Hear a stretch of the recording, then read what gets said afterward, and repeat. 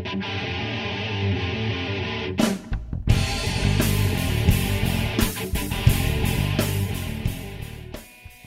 everyone, Matt Wakeling here. You are listening to the Guitar Speak podcast.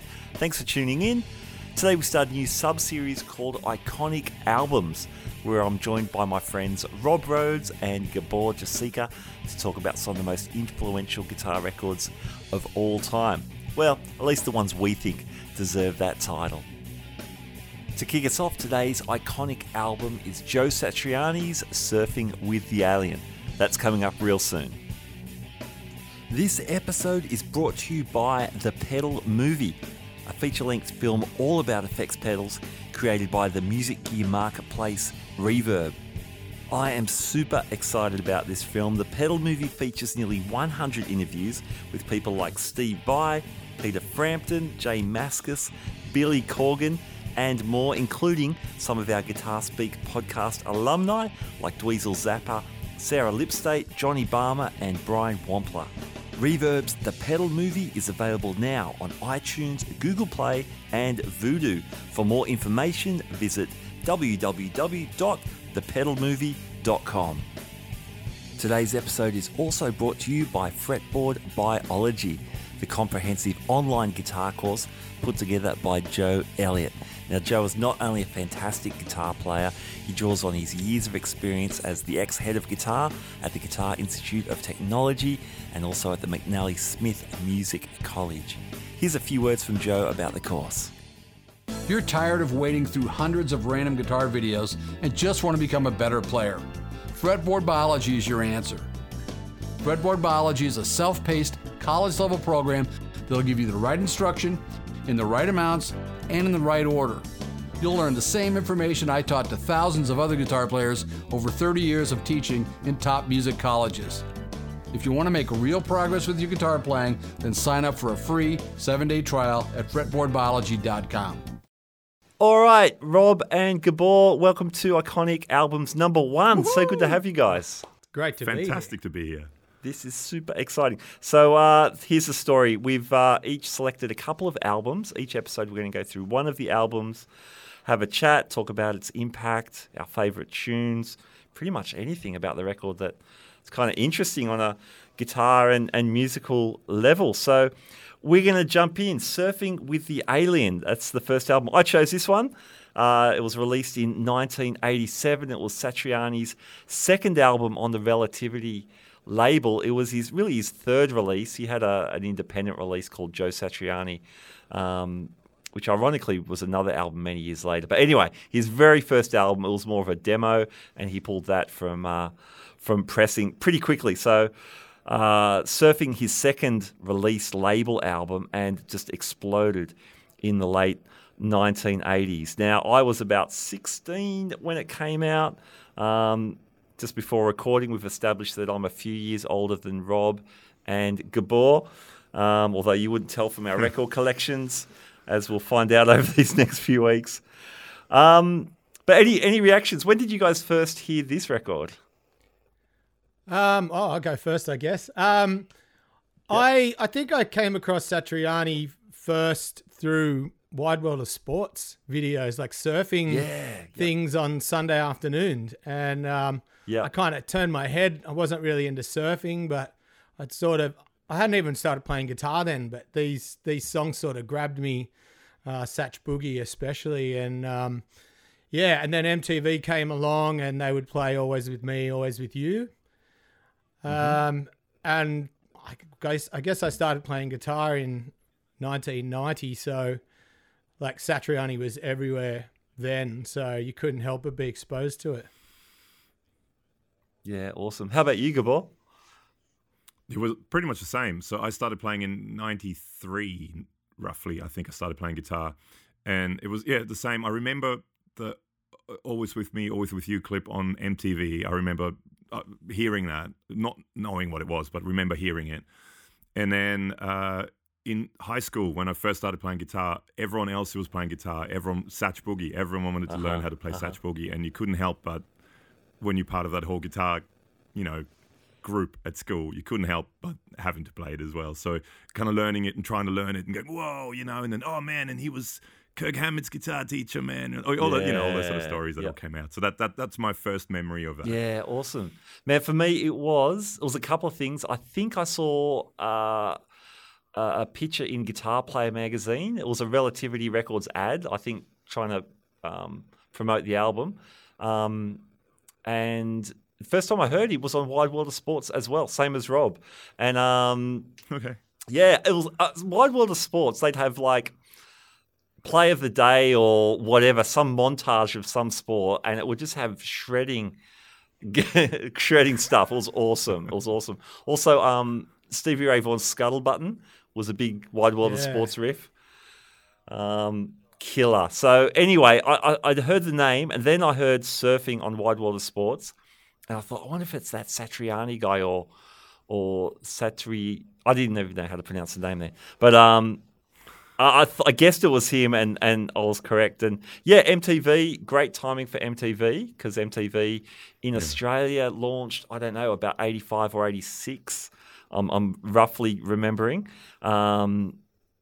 And yeah, to have instrumental guitar on MTV and on commercial radio was unbelievable. And not just the Shadows, as beautiful as all that stuff is, but really contemporary, in your face, unbelievable guitar playing, pulling tricks I'd never heard of before. Yeah, well, it was sort of the precursor to, Satriani became very popular on the radio, and as you said, MTV. Richard Wilkins used to host the late night, like Friday and Saturday night. But it opened the door for, I think maybe even Triple M might have been before, because Dr. Dan theme, which Dieter Kleeman recorded, that was huge at the time as well. And then all of a sudden it pushed Tommy Emmanuel in this country as well to the fore. And he was all over Hey, It's Saturday playing his solo guitar. So definitely wasn't just an American thing or a guitar thing. It really became, it just sort of entered into society. It was everywhere. It was a really acceptable kind of music. Yeah. I mean, I lived in Europe at the time, so I didn't move to Australia till 93. Uh-huh. So that was MTV in Europe. I remember we had the English MTV branch channels. Sort of thing. That's what we got in Austria, and it was all over that. And same.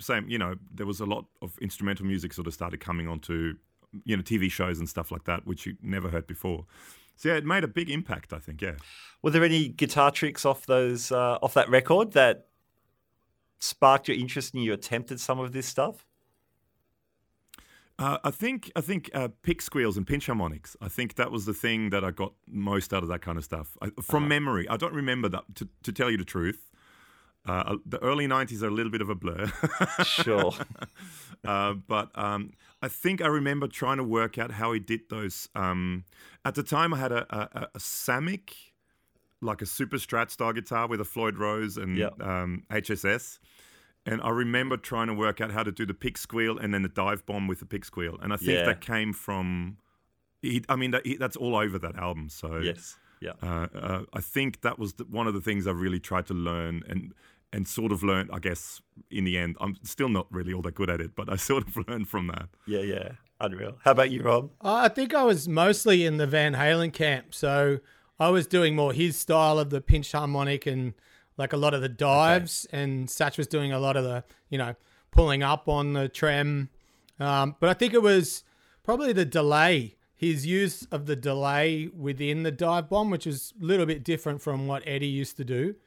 That was sort of that was a big thing. And I think his influence, as far as gear went, was pretty big too. Like the DiMarzio pickups were just sort of everywhere all of a sudden. He was flying the flag for those guys, and Ibanez.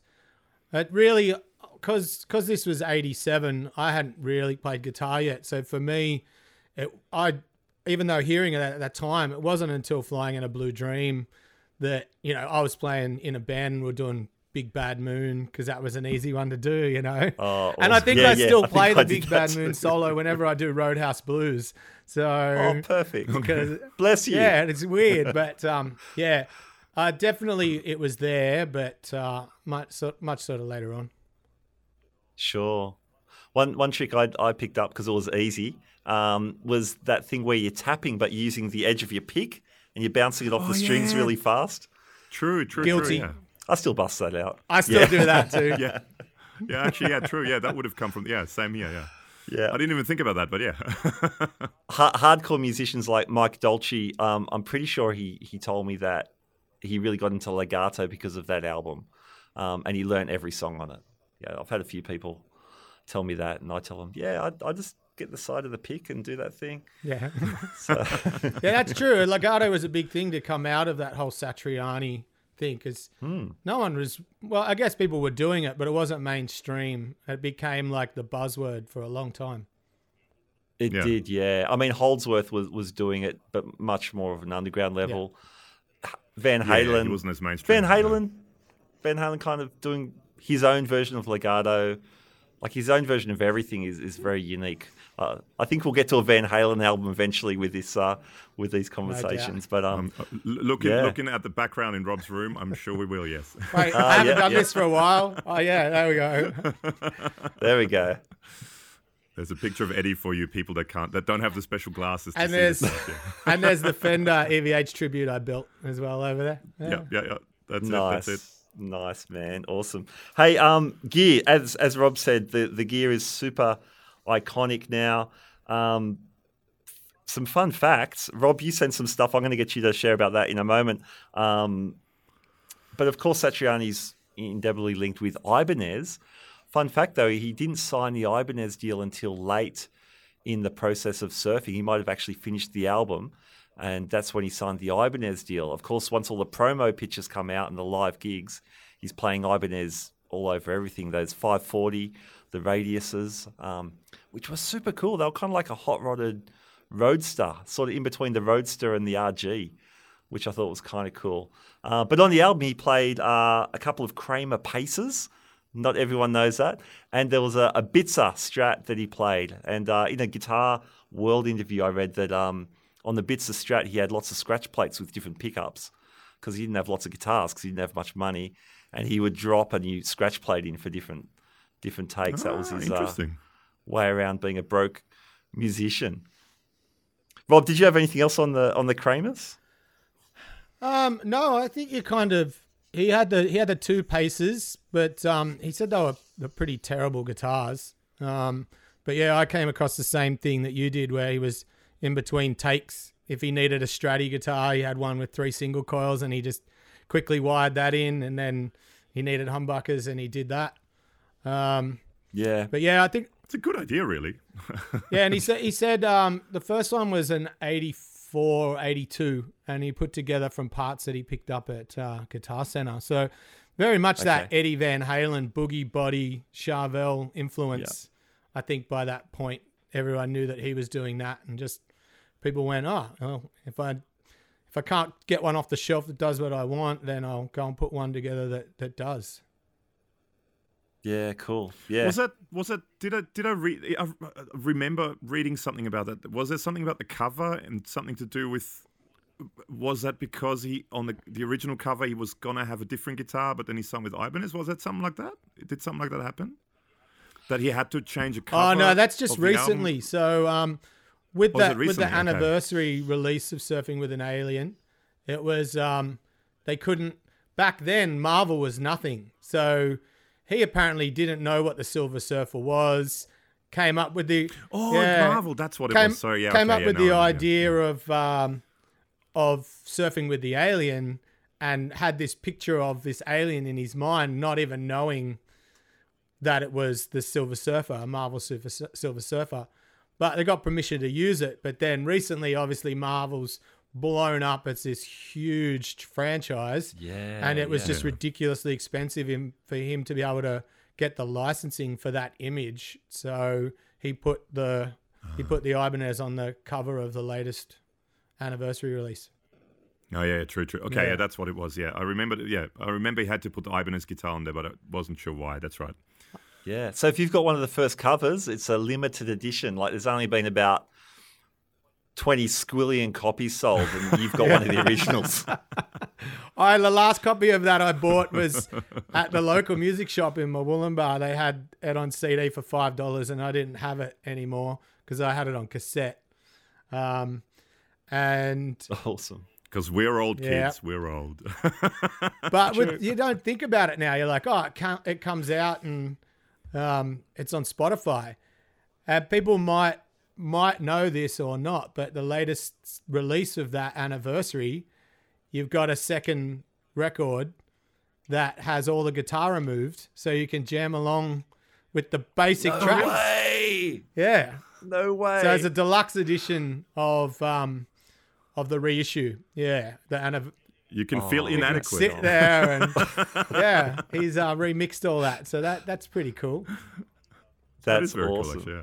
That's awesome. We're going to take a very short break and we'll be back with more Satriani talk.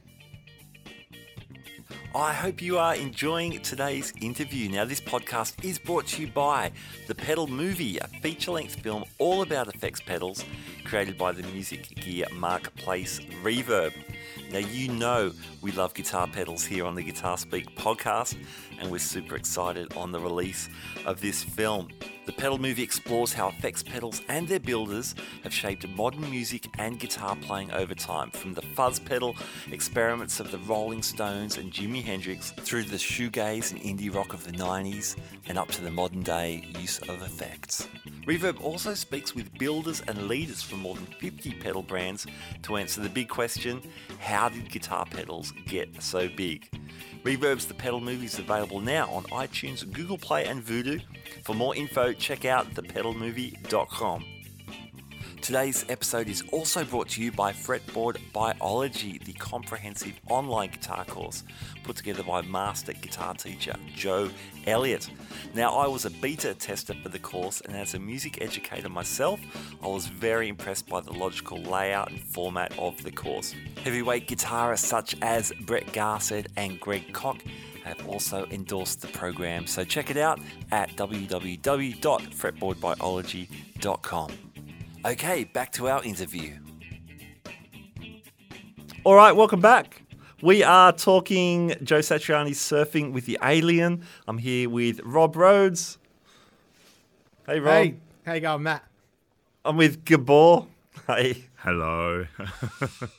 I thought I should introduce you guys. I didn't do it at the start, but so people can get an audio to name recognition going. I don't know. Anyway, there you are.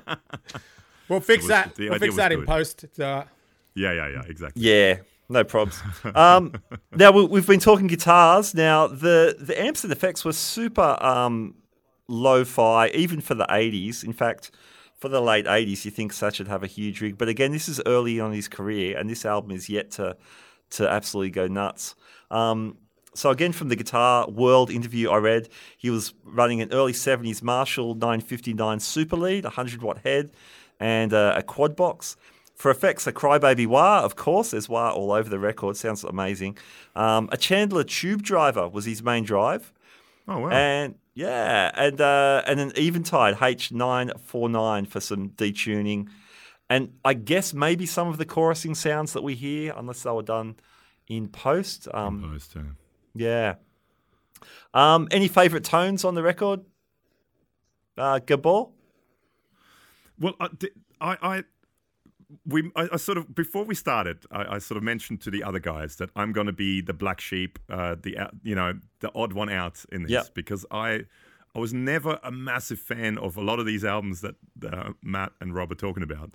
So I hadn't actually listened to this album in ages, and I kind of thought, when I first listened to it, I thought I'm going to write down the one track that stood out the most to me. And the one track that for whatever ever stood out the most to me was If I Could Fly. And my reasoning for that was, and I just sort of wrote down notes, because it sounds very different to all the other tracks. So that's my standout track, If I Could Fly. And Awesome. I don't You know, I are like the black sound of the sheep. guitar in the intro.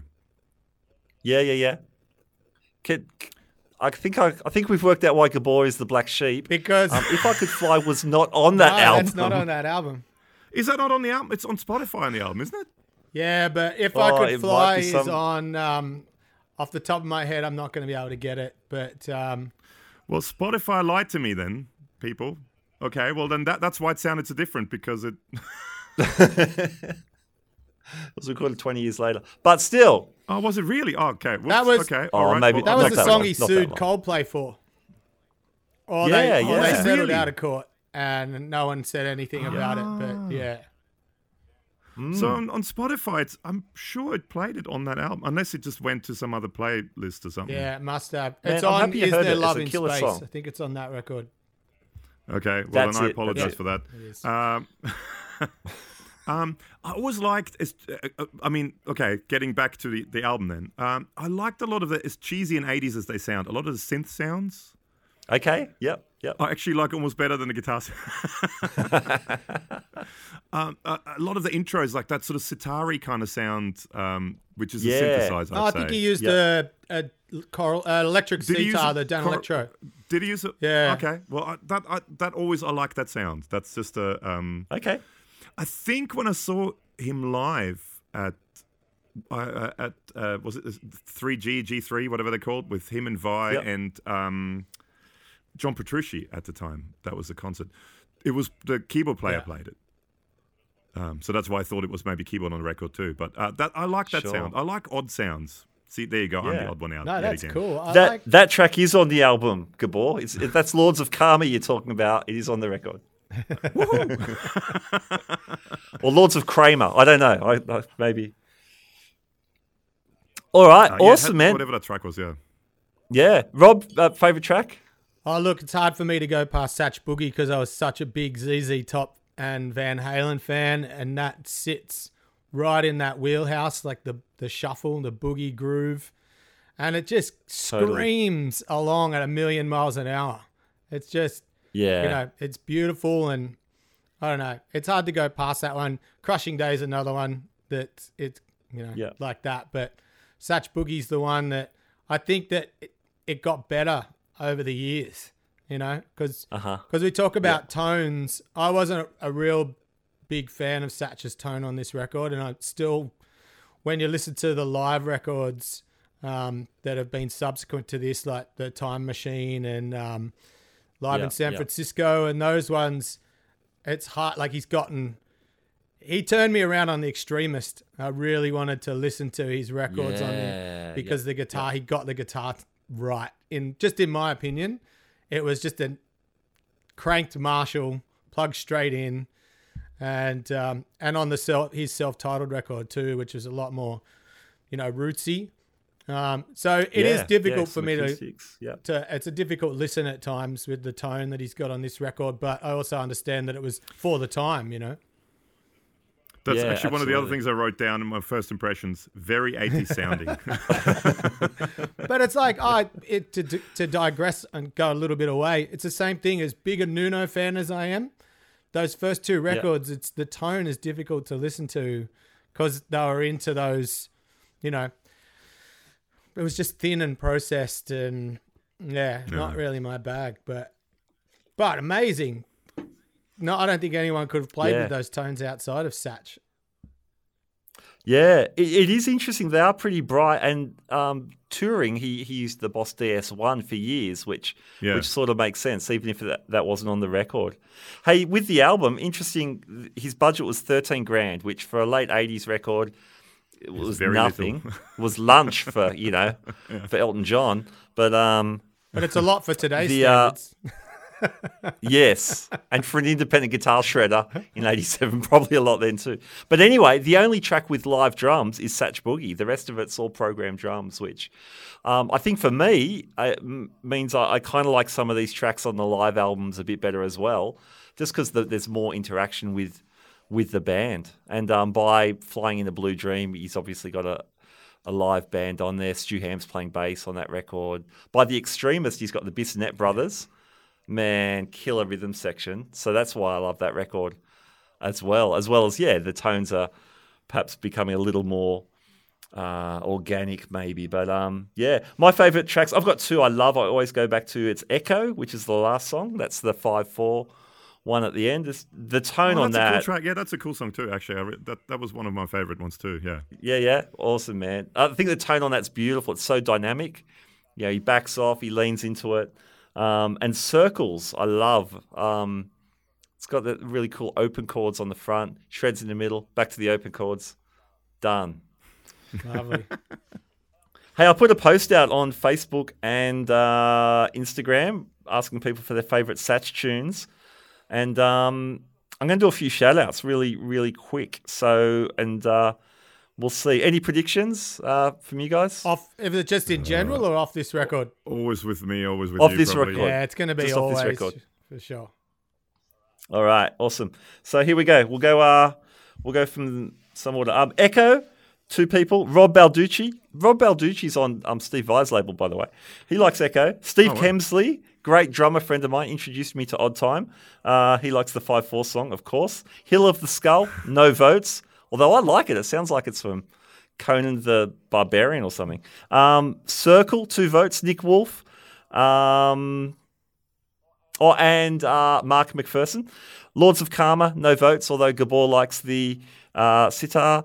Midnight, Joseph Tabua, 1 vote there. Surfing, 2 votes. Lee Alexander, Joe Salas. Ice 9, 3 votes. James Cole, Jamie Mercer, Simon Rafalo. Rafalo can play Flying in a Blue Dream, by the way. Crushing Day, Joe Salas, Tim Bennett. Now, the final 2, you guys are right. It's between Always and Satch Boogie. I actually have to count them. Maybe I could have done this before we recorded. This is No, more that would have organic been- this way. Yeah, exactly. Oh, cool, man. All right. Always with you, 10 votes. Nate Stewart, Mick Stewart, no relation. Glenn Kingsley, Adam Roach, Warren Riley, Jem Magtabay, Maddie Hakim, Chris Kamzalis, Trevor Court, Grant Rennie, and then Satch Boogie, 11 votes. The Guitaring Show guys. Shout out to them. Bilgola Guitars, Cameron Henderson. Oh, I've got to tell you about Cameron Henderson.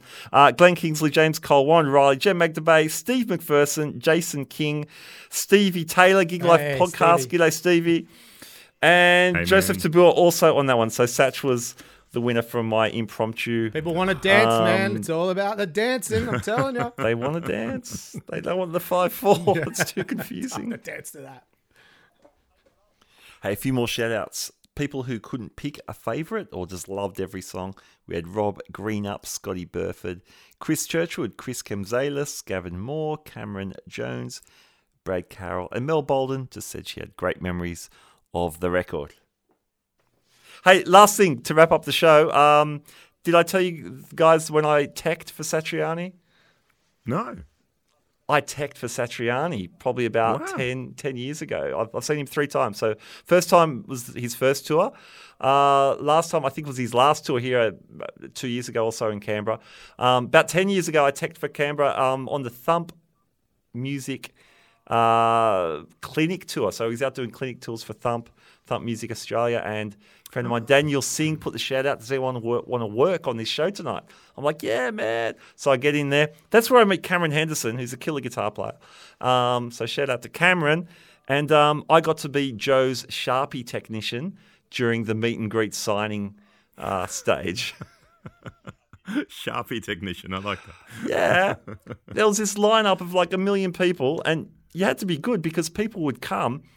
I had a handful of Sharpies, different colours, and if someone had like their Chrome Dome Satriani guitar, well, you need like a black Sharpie on that. But if someone had brought, I don't know, the Satriani pedal, the saturator, the Vox pedal, well, you need a black Sharpie for that. So I was working that, and me and all my friends that I'd met that night, we were so starstruck, we took turns being the Sharpie technician. Wow. I have a very similar story to that, Matt. Come on, man. I worked at Allen's in Pitt Street for a little while and in the admin team. And he did an in-store. And I somehow got out of my admin role and ended up as a security guard. And I ended up being Joe's like private security for the day. And I didn't do the Sharpie, but I did all the fan photos. So if someone wanted a photo, I had them get their phone or their camera ready, their Hanamex or their whatever else they had back then. Yes. And Yes. terrible Motorola flip phones or whatever. And I would go, right, I'm going to count to 3. I'm going to take the photo. I'm going to hand you your phone and then you're out of here. You know, if you got something to sign, we'll do that as well. And then amazingly, thanks to Andre, I then got out of my work for the rest of the day, got to hang up upstairs while he signed all of the Ibanez's he was doing for Allen's at the time. So he had all the JS lined out, and basically got to talk to him for about, I don't know, 20 minutes. And Wow, man, and you'll never awesome. guess what question. I really only asked him one question, and it was about strings. Like, how nerdy is that? Because I just wanted to know if what I worked out over the years of playing nowhere near his standard, that if I was right about strings. And he was a Diodario endorsee, he always has been. And Yep. we basically had the same kind of stories about Diodario, that we've gone off and tried other things and then always come back to Diodario's. And he's obviously tested them a lot more than I have, but maybe recently I've tested them more. I'm not sure. But Okay. but yeah, it was a great day, and I got my Live in San Francisco DVD signed, and Awesome. it was a great day, that one. So yeah, we got that in common, Matt. Nice. There you go. There you go. I saw him in a hallway once. Whoa. Still good.